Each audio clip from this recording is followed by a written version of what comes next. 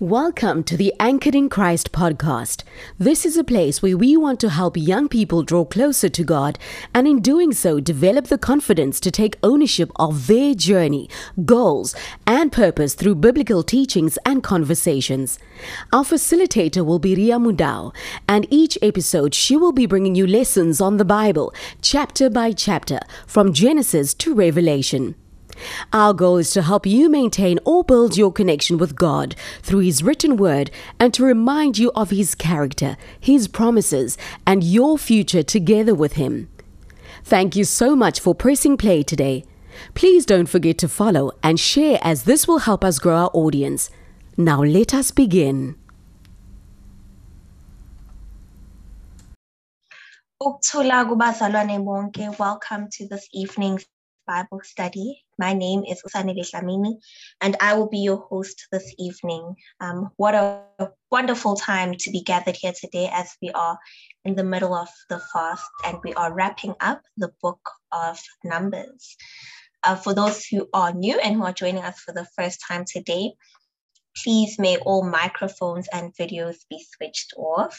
If you do have a question, please don't hesitate to type it in the chat box. Your questions are more than welcome, and our facilitator, Ria Mudau, will make sure that she gets to them. I'd like to hand over to Uthando Sope, who will be leading us in prayer. Thank you, Fanny. Please may we bow our heads in prayer. Dear Heavenly Father, we thank you for waking us up today. We thank you for the breath that fills our lungs. Lord, as we finish the book of Numbers, we ask that your Holy Spirit fills this place. May you reveal new things to us that we didn't know about you and your word. Thank you for your love and the peace that you bring to our hearts. I pray this in Jesus' mighty name. Amen. Thank you so much, Nobuthando. We have gone on a journey with the children of Israel from Genesis, and now we are here in Numbers, where we have seen them doubt God. We have seen them question Moses. We have seen them question so many things, and Ria has helped us to be able to navigate that journey, and I have no doubt that even today she's going to help us navigate as we conclude the book of Numbers. And we are going to be going into Numbers chapter 25 to 30. Ria, I'd like to hand over to you. Thank you so much, Sanele Muraro, to everyone. Yes, we come a long way with Numbers. I've gotten to love the book of Numbers. Studying it this time was a little bit different. I got to learn quite a lot of things. And I think what makes the book of Numbers quite nice is that it's an easy read, right? It's stories, and we relate to those things because we go through things, we complain and this and that, and God comes back, punishes us there and there. And, we get back, to the rails with him. But maybe before we even start, I looked at the time as well as the content, and I think we might not be able to get to Numbers chapter 36 because it ends at chapter 36. If we don't, we will probably get to Numbers 30, and the last session of Numbers will probably be lessons learned, because it's a book that teaches us so much about ourselves, as well as closing off the last 6 chapters. But getting on with it, we ended last week with Numbers 24, where we saw Balak and Balaam, the famous story of the donkey that speaks and stops Balaam from going, and that has been questioned so much. But at the end of that story, what we get was God said, what I have blessed, no man can curse. What I have blessed, no man can curse. And no matter how hard Balak and Balaam tried to fight Israel, God refused. But the beautiful part of that story is at the bottom, like at the camp, the people were complaining. The people were complaining because that was the time where they were saying to Moses, we want water, and Moses strikes the rock instead of speaking to it, and they want this and that. They were complaining at the bottom. God was punishing them at the bottom. But look at what he was doing, because when you read that story, Balaam, yes, Balak was the king, Balaam was the prophet. Balaam was actually looking at them from the top of a mountain because they were in Moab, so they could see the Israelite camps. But what is beautiful is most of the time when we are going through things in life, we fail to see what God is doing, behind the scenes, because God was fighting a bigger battle where Moab was saying, curse these people, and God was fighting a bigger battle. But because they couldn't see what God was complaining, what God was doing, they were complaining for the small little things while he was sorting out the big things. And I think that the learning for me there was, if something is happening in your life and you do not understand what it means, before you complain because you do not see what God is doing behind the scenes, pray for clarity. Pray for clarity. Pray for God to give you, a way to see things the way he looks at them, because he was looking at Israel that was being cursed and they were crying for water, and small little things. So that is the learning. But we move on. Chapter 25, they do it again, the Israelites. So what you find in this book is we get to chapter 25. They are waiting. We don't know why the Israelites are waiting. The Bible says they were sitting by Shittim, and it's right just before they get to Moab. And I'm sorry I don't have the map today, but if you can go back to the map, you will realize that they were waiting and sitting. And the Bible says that they waited and sit. And while they were sitting there, Moab starts enticing them. Moab starts enticing them. And we know that what happens in this story is most of the time when you read the book of Numbers, you find a lot of stories, around they're doing that. But we know that the devil is fighting a bigger fight way above. And we saw it. I mean, chapter 22, I talked about 22, 23, and 24, where Balak and Balaam were fighting this thing. And when you get to chapter 25, they are resting and they are not moving. And they are approached by a nation, by the Moabites. Remember, they're about to get to Moab. And I would read 25 verse 1 says, while they remained in Shittim, the people began to play harlot with the daughters of Moab, for they invited the people to the sacrifices of their gods, and the people ate and bowed down to their gods. So Israel joined themselves to Baal, and the Lord was angry against Israel. And for me, the key principle is when the devil cannot deceive believers with lies that will he gives them things that will distract them. He could not deceive them at the higher level because God was fighting that fight. It was obvious that Balaam, no matter how spiritually powerful he was, God said, you are not going to curse these people. And the devil was working a plan to say, all right, now I will face the people because their God is too powerful. And you see how when you become idle and you don't do much, because they remained. They were supposed to be moving and going to the promised land. When you become idle, that is where, the devil finds time to entice you with certain things that will get you to where he wants you to go.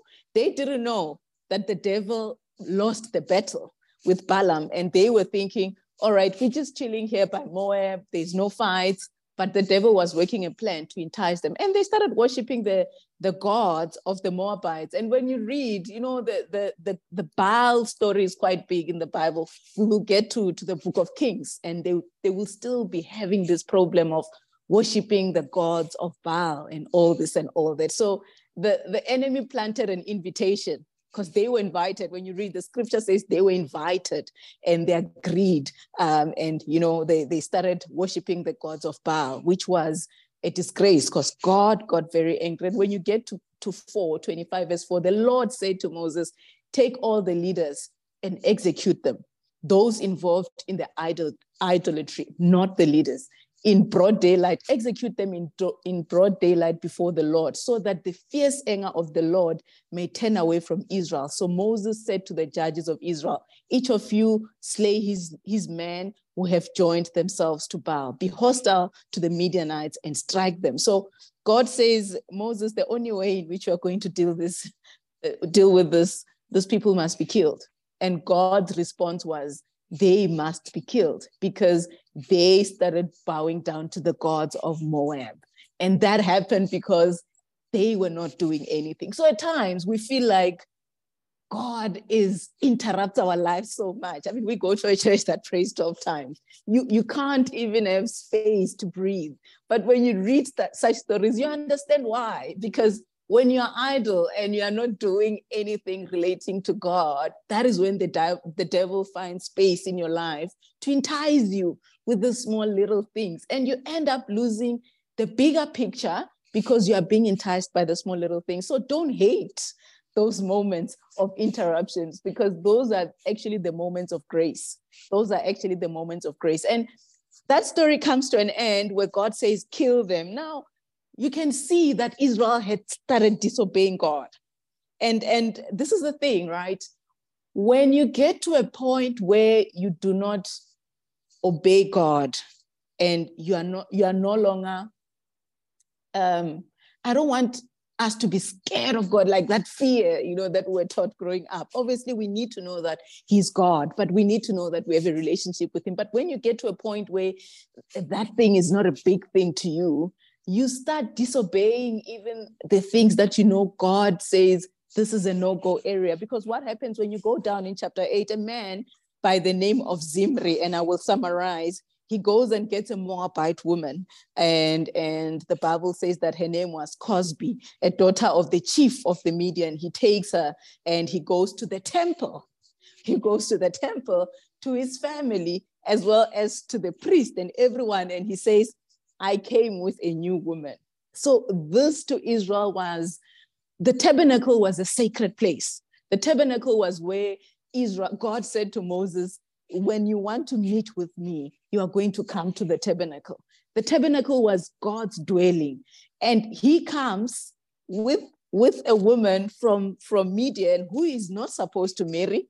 He is flaunting his disobedience. He comes and says, guys, this is my new woman, and he wants them to accept her. And God got angry because when we disobey God in our small little corners, it is not okay, yes, but it is much better than disobeying God and flaunting it for everyone to see that, yeah, I am doing this. That makes God angry, because now, Paul, when we read Romans 1, verse 29, going down with it, he tells us that is wrong. If you see someone doing something wrong, you do not then praise them for doing the wrong thing, especially when you know it is wrong. So what he did, he took a woman from the Midians, and he takes this woman and he goes to the temple and he goes and says, this is my new woman in front of God. The Bible says that a son who was, I would say, a grandson of Aaron. And don't forget, Aaron had died at this time because he died a few chapters back. I'm trying to get his name. Eleazar. When Phineas, the son of Eleazar, saw that happening, the Bible said he stood up, he took a sword, he killed Zimri, as well as his Midian wife. And in that plague, there was another plague, guys, again, 24,000 people died in that plague.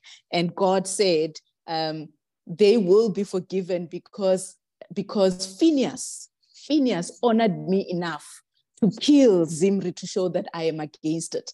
And from this, that's what you see, that, you can be struggling with whatever you are struggling with, because it's life. You can be struggling. But when you go out and start flaunting the disobedience, God was against the public display of disobedience. And he said, you bring her to your relatives, you bring her to the high priest, you bring her to Moses, you bring her to the congregation, and you bring her to the tabernacle where I sit. So this is not right. And that was the end of Zimri. And that is how chapter 25 ends, with the death, but the plague which killed 24,000 people. Now, when you move on to chapter 26, God goes back and starts counting the people again. If you remember, when we started with Numbers chapter 1, God started by saying, count those people. He said to Moses, count those people. I want you to get the number of the people that we have. Moses counted the people. It was not everyone that was counted. It was it was only men that could fight, that could go into a battle. And so 3 things happen in chapter 26. The first thing is the counting of the people. God says, so from 26, 1 to 51, if you read it, I am proud of you, because it's just names and names and names. But from 1 to 51, it is the people that were being counted. And these were the people that were going into the promised land. God said, Moses, go back and count the people. The second thing that happens, it's the distribution of the land, because God had told Moses that this is the land, this is the promised land that I'm going to give to you. Now, this is how you are going to divide the land. These people are not just going to go there and sit anyway. I mean, I am going to divide it in certain ways. And the third thing was the Levite population. God said to Moses, you're not going to count them with everyone, but when you count the Levites, don't give them property, don't give them land, because what they will inherit will be my tabernacle. They inherited the temple. So these 3 events happen, and you start seeing, God forming a nation, the new nation that is going to go to Israel, to the promised land. I'm sorry. So the sons of Israel, when we read chapter 26, at the end of 51, somewhere there, it says they were 601,730. So it was 600,000 men that were there that could fight. And this is when you read chapter 26. But if you go back to compare with chapter 1 of Numbers, they were 603,550. So there's just a deficit of, 1,800 odd there of people that could not, of the number of men that, we didn't go into the land. But you need to bear this in mind. These people are new. These people are new, because when we started chapter 14, God said, only 2 people are going to go, Caleb, Joshua. The rest of them are not going to go to the promised land. The first thing that I see when I look at the numbers is the faithfulness of God. God promised and said, you will go into the promised land. And when they started doing things that were against the word of God in the wilderness, God said, these people will not go, but the following generation will go. But just look at how accurate the number is. The plan was for 600,000 odd men to go into the promised land.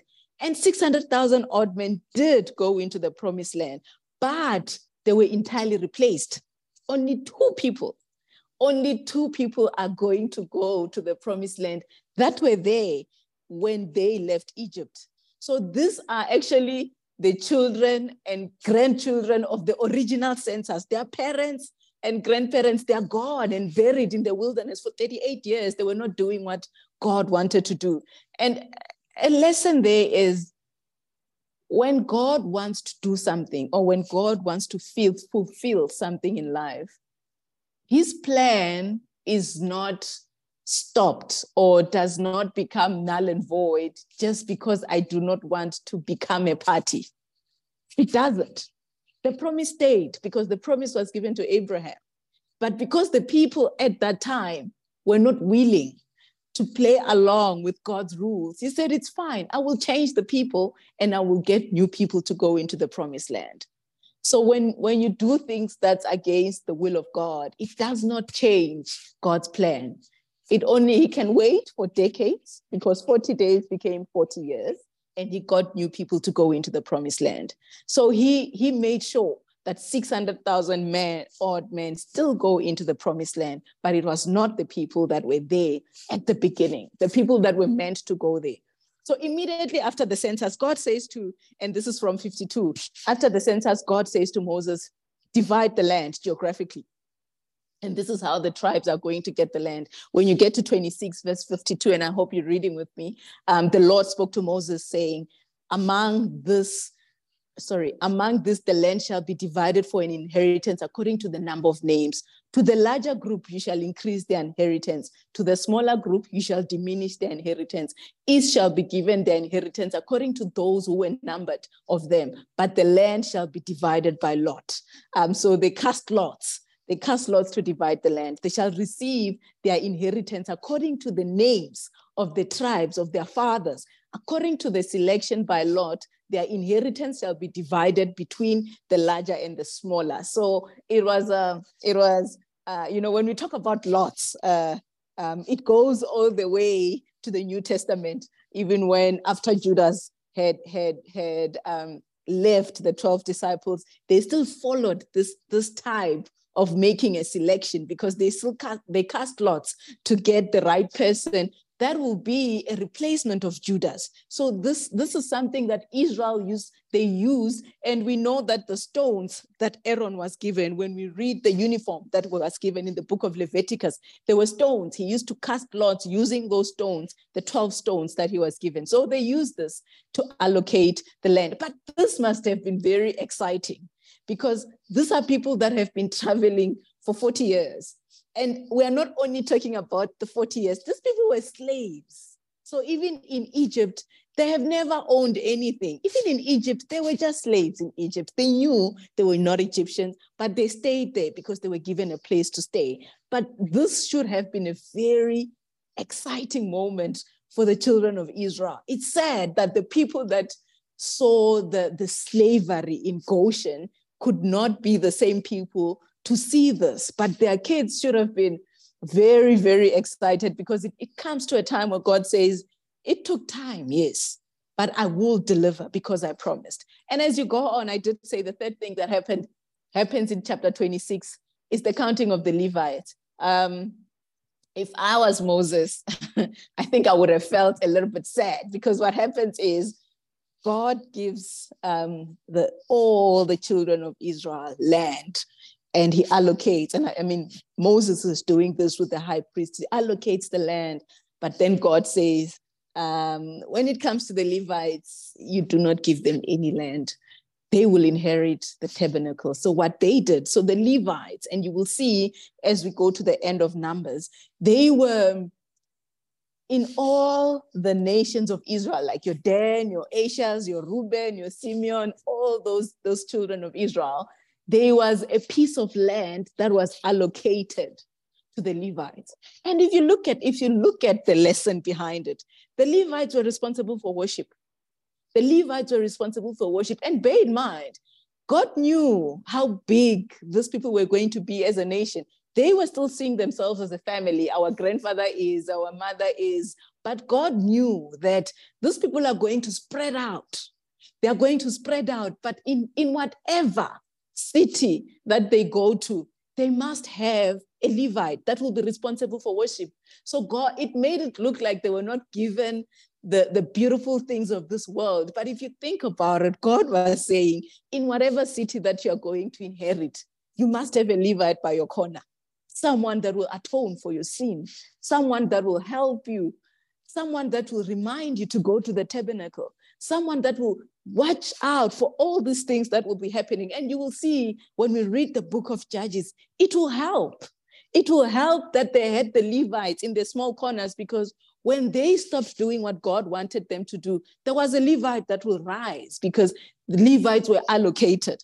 But if you go back, and I'm not going to go there, if you go back to the prophecy when Jacob was blessing his 12 sons, the prophecy that he gave to Levi,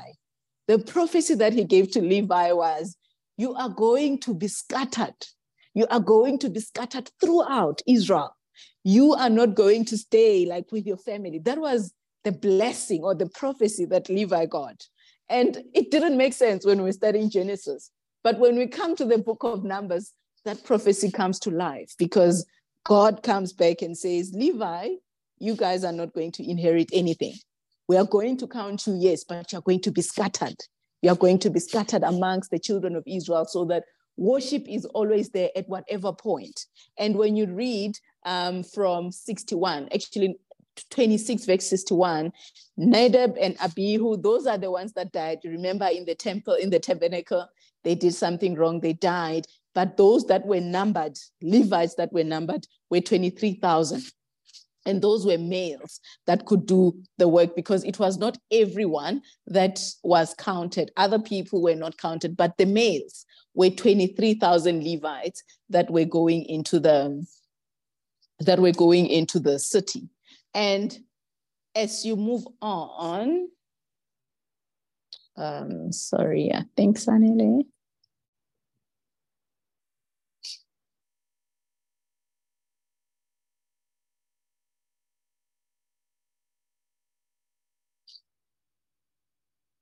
All right, thanks.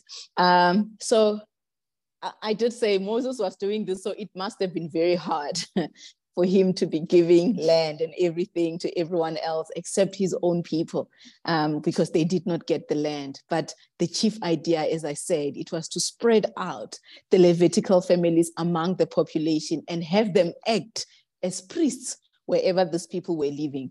But when you look closely at the end, 64:26 verse 64, but among these people was not a man of those who were numbered by Moses and Aaron the priest, who numbered the sons of Israel in the wilderness of Sinai. For the Lord had said to them, they shall surely die.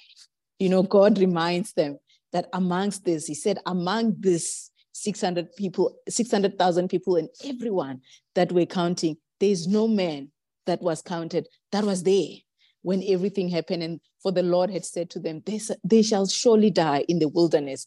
And not a man was left of them except Caleb and Joshua, because God has promised. And that's how we end chapter 26, the second census. But the biggest learning is the faithfulness of God and how God will never, throw away or let go of his plan just because I don't want to be a party to it. He will make an alternative plan. And when we get to chapter 27 is actually a flow from chapter 26, right? Because chapter 26, we read, count them, count families, do this, do that. And this is how these people are going to be allocated land. Now, there was a family. Most women that go into look for, there's not a lot of women that you find in the Bible, right? That are brave or that go and preach the word. But these ladies, the daughters of Zelophehad, I always struggle, forgive me. These daughters, these were 5 daughters. They were born of a man that did not have a son. So the allocation of land, it was linked to a man. The ladies could not inherit on their own. It was linked to a man. So these ladies actually went to Moses, approached Moses and said, we did not get an allocation.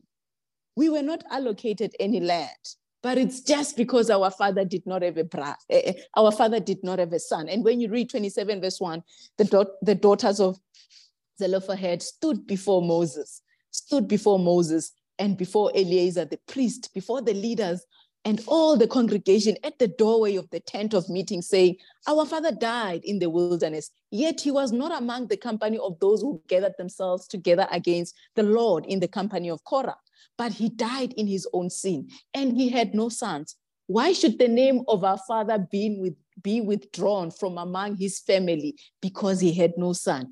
Give us a position among our father's brothers. So Moses brought their case before God. So Moses had a case, and I did say, you see this a lot in the book of Numbers. It's case studies where God gave them laws that this is how it must be done. But when it's applied practically, it leaves victims. And Moses would find these things and go back. Now Moses, he goes back to the Lord. Then the Lord spoke to Moses. And listen to what God says. The daughters of Zelophehad are right in their statements, and that is God. They are right in their statement. You shall surely give them a possession among their father's brothers, and you shall transfer the inheritance of their father to them. Further, you shall speak to the sons of Israel, saying, if a man dies and has no son, then you shall transfer his inheritance to his daughter. If he has no daughter, then you shall give his inheritance to his brother. If he has no brother, then you shall give his inheritance to his father's brothers. Those that studied law of succession can see where Roman law gets this whole thing of who gets first. But they were actually saying to God, to Moses, we did not get land, but we didn't do anything wrong. The only fault here is that our father did not have a son. And God agrees with them. God agrees with them. This was a case of I would say, unfairness, because the census neglected some of the people that were not identified by the law. So when the law was put in place, it left out some people, not intentionally, but these are some of the things that come up. You're dealing with these people and they bring you a valid case. And that's how we built the law, right? Precedents of, okay, this is how we're going to do it going forward. And, the legal mechanisms, they don't replace relationships. When people don't engage each other, they don't really understand each other.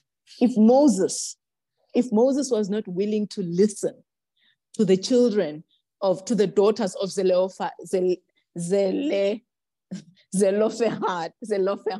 if he was not willing to listen to them, he was not going to get the side of the story. And he was not going to know that whatever he's doing is wrong, because God said they're right. Actually, they did nothing wrong. So it's easy for us to get so caught up in our own world that sometimes we don't even recognize how, these problems are affecting other people around us as well. So mark this as a blind spot. I know that there's a lot of questions when you study. There's a lot of questions. Did God make a mistake? Did this, that? Did he not know that this will happen and whatnot? But I don't think it's about that. I think it's about the sensitivity, because it was not that someone intended wrong. It was not that someone intended wrong, but wrong happened. And God was saying, let's relook the whole thing and see how can we cater, for these 5 daughters that have a valid story. So we must learn to be both careful about doing right, but not to become insensitive to other people in the process and say, this is the law. And, get into the detail and understand what they're saying. If it means going back to God and say, God, this is a slightly different case. How do we deal with this? And not just say, but this is how it's supposed to be done, because it becomes a blind spot, because God then comes back and says, but they are right. So, sometimes we had people even when we don't know that we're doing so, but we always have to go back to God to get clarity, especially when you're having such instances. And when you go to the end of chapter 27, you find Moses. I think Moses has made peace that he's not going to go into the promised land. 27 verse 12 to 23, Moses starts asking God and saying to God, these people need a leader.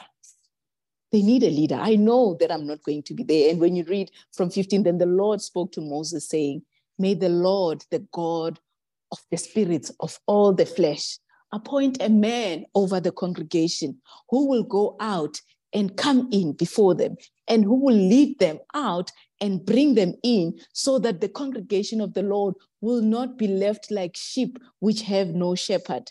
So the Lord said to Moses, take Joshua the son of Nun, a man in whom is the Spirit, and lay your hand on him, and have him stand before Eleazar the high priest and before the congregation, and commission him in their sight. So Moses realizes that time is going, and God has told me in chapter 14 that in chapter 20, that I'm not going to go into the promised land because I struck the rock instead of speaking to it. But, this is a leader. This is a leader that is so sure that God is going to do what he promised. But he's worried because he knows these people. Moses traveled with those people. He grew with them. He knows how weak they can be. He knows how troublesome they can be. And he probably knows that they can't just go by themselves. They probably will not get there. And he goes to God, and he presented to God, the case that I need a person that is going to be my predecessor, because I need a successor here. And God says, Moses, look at Joshua. He already has the spirit. And I mean, this is a call, and I know that churches do it differently, but it is a call for churches or organizations under the body of Christ to identify the people that have the spirit that will take on certain roles. I do a lot of risk at work, and the biggest thing is, if you are working, how are you going to de-risk yourself? If you are to fall and die today, what is going to happen to those people? And it applies. It applies everywhere else that, you need to de-risk. If I do this thing so well, if I worship so well, if I read the Bible so well, and that is in the temple, that is in the church, if I do this so well, if I drop dead tomorrow, what is going to happen? So that calls you to start mentoring the young people that are coming before you and identifying, strengthening them, and making sure that their path is right, so that when it's your time to move forward or to move out, there is someone that is going to take over and help with the work of God, because the work of the Lord must go on. And that's what Moses was saying, that I probably will not be there. I know that I will not be there, but the children of Israel must still go. So God appoints someone. And that's how we end chapters 20, 27. So chapter 28 and 29, it is very, I call it the holidays, where God said to Moses, God is very organized. He knew that they're about to go into the promised land. And he starts saying to Moses, there are festivals, there are functions or holidays that I want for these people. Now, the Hebrew scriptures, when you read Hebrew scriptures, which is the Torah or the books of Moses, Genesis to the book of Deuteronomy, you find 7 holidays that God gives to the people. 7 holidays that God gives to the people. And they also had daily offerings. So it was a law. And when you read through chapters 28 and 29, you will see God will say, daily, the light must keep on shining. The light must keep on shining in the tabernacle. Daily, they must offer this type of offerings. But they were certain types of holidays that God gave to the people. And there were 7. There were 7 holidays. The obvious one for Israel, we know, it was the Sabbath. It was the Sabbath. And God said, every week, the Sabbath is mine. The Sabbath is mine. I want them to come back to the Sabbath every week, and they must worship me. And we know that we get the rules of the Sabbath all the way, so many books from the book of Exodus 20 starts talking about the Sabbath. When you read Leviticus 23, Leviticus 27, and you get to the book of Numbers, it continues talking about the Sabbath. So the first holiday, he said, is the Sabbath. And every day, every week, I want you to come to the temple on the Sabbath. And I will go to the other festivals because we know the Sabbath, we studied the Sabbath. The other festivals, the other 6, it's festivals that we know by name, right? Because if I say Passover, we all know, others call it Pasiga, it's got different names. Others call it the Nisan, because the Hebrew people and the Jewish people call it the Nisan.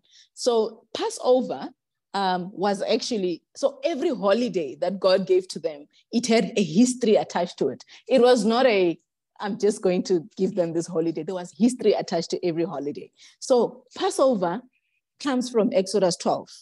When God said, every Israelite must take blood and put it on their doors, so that when the angel of death comes and he finds blood on your door, he will pass over and he will not kill the firstborn child of that family. And Passover was not for specific, there are Egyptians that were saved by Passover, by the way, when you study the text around the time, and there are Israelites that died. So it was only dependent on the blood. It was only dependent on the blood. What I needed was just to take the blood and follow the rules, because there was the rule, you kill a lamb. If you don't have a lamb, you share it with your neighbor. You do all those things. There was a lot of rules around Passover. So it was for one day, but they were remembering the angel of death that passed over and saved them. And we know that Christ gives it a new meaning for us, because he then talks about us celebrating Passover in a new way, where we remember his death, where they killed the lambs in their houses that day, but the lamb, which is Christ, died, and we take his blood and we put it on our doors every time that we go and partake in the Passover. And this is what happened. So the mark of the blood marked the holiday of Passover, and they used to do it once a month. Once a month, God said that at the beginning of the month, the first day, you will have Passover, and you will remember that you were slaves in Egypt, and I saved you. The next holiday was called the Feast of Unleavened Bread. So the Feast of Unleavened Bread actually follows Passover. So for those that go to church with me, this is where the rule of 8 days comes from, because God said, so 8 days actually takes 2 Jewish festivals. Let's take the Passover. Passover is 1 day, and the Feast of Unleavened Bread is 7 days, and it gives eight holy days. So what happens is they had Passover, and for the next 7 days, God said they will also, following Passover, they will be remembering that the Lord brought the children of Israel out of Egypt, which is in the book of Exodus 12, verse 17. So for 7 days, they will eat bread with no leaven or yeast, as we call it today. And they called it the Feast of Unleavened Bread. And we also find it in the book of Leviticus, by the way, Leviticus 23, verse 6, where God explains the Feast of Unleavened Bread. And in this way, God was saying they must remember. So if you read Exodus 12, you will, or those that remember, the bread did not have leaven, but it was because of the condition. They were running, they couldn't wait for the yeast and the bread to rise. And the bread that they took when they left Egypt while running, it was unleavened bread. And God said, you will remember that time. But what is key? What is key is the spiritual meaning behind this. Because when you move from what happened in Egypt and you read, scriptures like Nehemiah, you start finding that leaven to God, it was something that they came with. It was something that they took from Egypt. It was something that they took from Egypt, and they were moving with it into the wilderness. And God started saying, you are now mixing this thing of yours that you took from Egypt with the holy thing that I'm giving to you. So it was an ingredient that brought corruption. It was an ingredient that brought corruption, because this was the yeast that they came with out of Egypt. They did not have all these things in the wilderness. So in this way, God was saying, Egypt is corrupting or influencing the new thing that I'm trying to do, because now you are doing this, but you're taking all of these things that you took out of Egypt and you're mixing with what I'm giving to you, which is new. And God was saying, let go of Egypt. Let go of your slavery. Let go of whatever Egypt gave to you, because now you're going to travel with me and you are going to use what I say you must use. So Passover, which is day 1, it is about God's provision, where God said, I will give to you a lamb that will die on your behalf. And for them, it was, I will give to you, you will be saved that day. It was God's provision. He saved Israel that day. So it's sort of justification, the way, the theologians call it, but it was God saving Israel. But unleavened bread, which is the 7th day post the Passover, it is the intentional removing of corrupt influences in our lives, which makes us forget God. So Passover is about God, you gave. But the Feast of Unleavened Bread is that because you gave, now I will do works. I will remove all the leaven around me. I will remove the yeast. I will remove the corruption so that I can be a usable vessel of God. And I'm free of all those things. So God told them, get rid of everything that you got, because now you've been saved. And that is where the 8 days come from. So the 1 was what God gave, and the 7 was what we gave back. And we cleaned everything out, everything that we got out of Egypt. And when you go to the 3rd holiday, it was actually called the holiday of first fruits. So first fruit was, it was a holiday that God gave to them. You will find it when you read Leviticus 23, as well as Leviticus 13. But in today's language, I will call it payday, because after the harvesting and everything, God said the first fruit, before the full harvest, the first fruit, you used to take it and you give it to God, a percentage of it, the 10th, the tithe, you used to take it and you would give it to God. And so that's why I call it, it's payday, because for us, it's the money that we earned from the work that we do. But for a farmer, if you think of it their way, for a farmer, the harvest is the beginning of payday. The hours of planting, watering, waiting, the labor, all that. That was a good time in Israel, because that was when God said, before you go into your harvest, when you get your first fruits, you take a percentage of your first fruit and you bring it to me. But what I find very interesting about the first fruit, when we read the holiday of unleavened bread, leaven was corruption and it was not allowed. But when God gives them the feast of first fruit, he says to them, on the feast of first fruit, bake bread with leaven or yeast.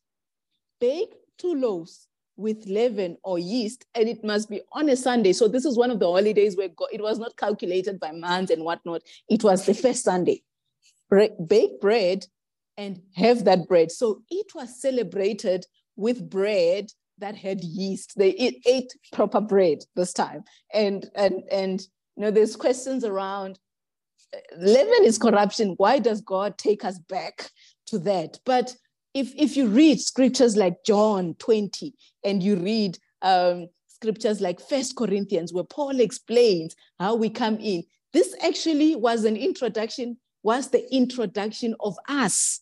Because this is where, if you look at what happened with the feast of first fruit, it was the resurrection. Because if you study the timeline, the death of Jesus, the resurrection, it marks the timelines by the holidays. So if you don't know, you will just think, but what is Matthew talking about? It was a feast, it was Pentecost, it was all these festivals that they had, but they were allowed to have yeast. But when you start reading Corinthians, book like Corinthians, you understand that this was when God was introducing us. We were excluded from this equation. We were excluded from the Jewish equation. But in the Old Testament, God already gave them a law that included the ones that were not allowed, the people that you're not allowed to bring in. The resurrection, we know what it did for us because it was on the Sunday, the resurrection, and God said, allow them to become a part of it. And that is where we were introduced in this feast of first fruit. And the next one, looking at the time, is Pentecost. Most of us know it.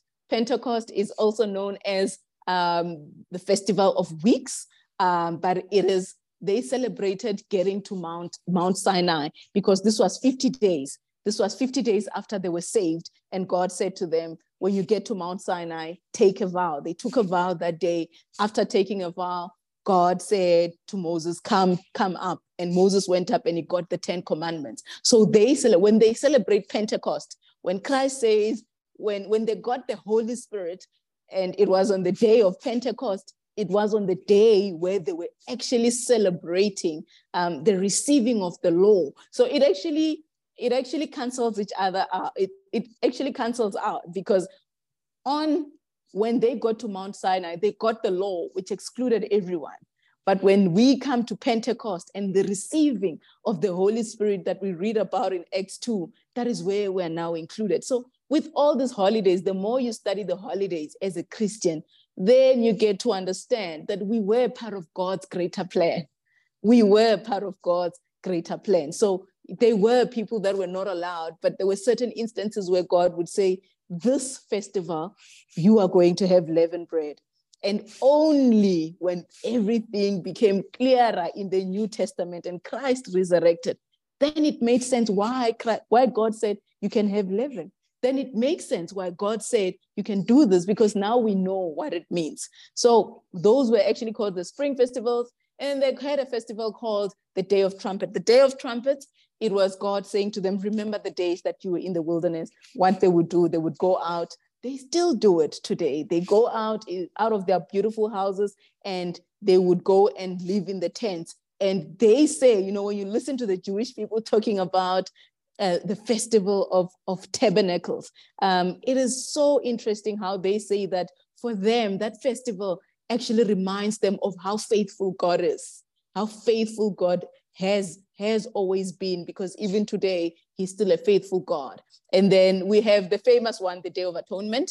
We know about the Day of Atonement because that was the one where God said to them, you will be forgiven your sins. This one does not exist to us this day because we know Christ died on the cross, but we don't have to take for granted the work of the blood, because when you get to Hebrews 9, Hebrews explains it very well, that this was a law which was given to them and they had to kill. But now we have been covered by the blood of Christ, but it doesn't make it null and void. We still have to think of what Christ went through when he saved us. So all these holidays, for me, I would say the learning out of all this is God does not want a fling.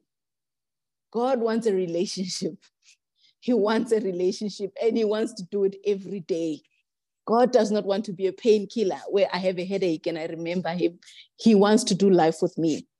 God's love language is your time.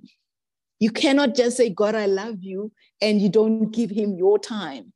A way to show him that, God, I love you, you give him your time, you give him your life. So his love language is, here I am. This is what I'm giving to you to show you that I love you. So as much as the law was something that all these holidays, as much as we don't follow them diligently and all that, because most of them have a meaning that is linked to the Hebrews and how God would say to them, this you must do this way. As much as we're not expected to go out and have tabernacles outside to remember how faithful God is, but it is the principle here that we are studying. It is the principle of who is God and what does he want. He wants time. He wants time. He wants your time so much that you do not have much of a choice if you want to build a relationship with him. And we'll close off with chapter 30, which is the vows. And, when God speaks about the vows, he says to Moses, Moses said to the heads of Israel, this is what the Lord commands. When a man makes a vow to the Lord or takes an oath to do something, to make a pledge, he must not break his word. He must do everything as he said he would. And God says to them, whatever that you say you do, you must. And we know that when Christ comes, he says we must walk away from making, taking oaths and doing all these things, especially when the fulfillment of that oath will be at an expense of another person. We must walk away. But there are times, like when we give our lives to God, it is a vow that you say, I am coming before you. When you take time out to fast and pray, it is a separation. It's like a Nazarite vow, which you take out and say, God, I am coming to you. But here is the standard of the vow. Keep your word. Keep your word. Don't look for thousands of justifications or paperwork to see how you can rescue yourself from keeping the promise of God. When you say you will do something, let that word be life. It must be life. If you said you'll do it, do it. Keep what you promised. Keep what you promised. If you signed up for it, do it. Christ, he rebukes against doing such things. But if you're in a position where you have to do it, keep your word, because there is power. There is power that comes from a tongue. And I think we will close it there with chapter 30.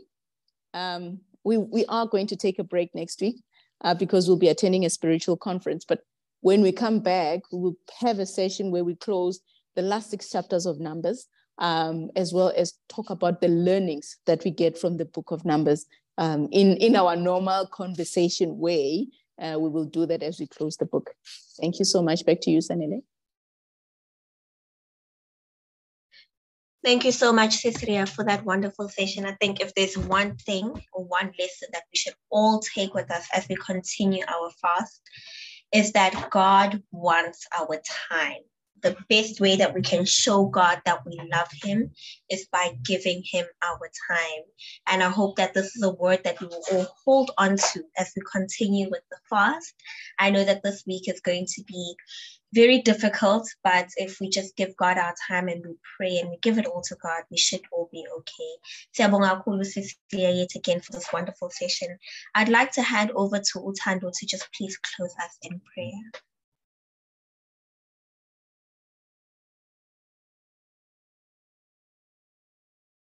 May we please bow our heads in prayer. Dear Heavenly Father, we thank you for being a thoughtful God that you are. We cannot comprehend it most of the time, but we thank you that you are always in control and that you see the bigger picture. Father, as we enter this week, may you clothe us in your strength and your grace.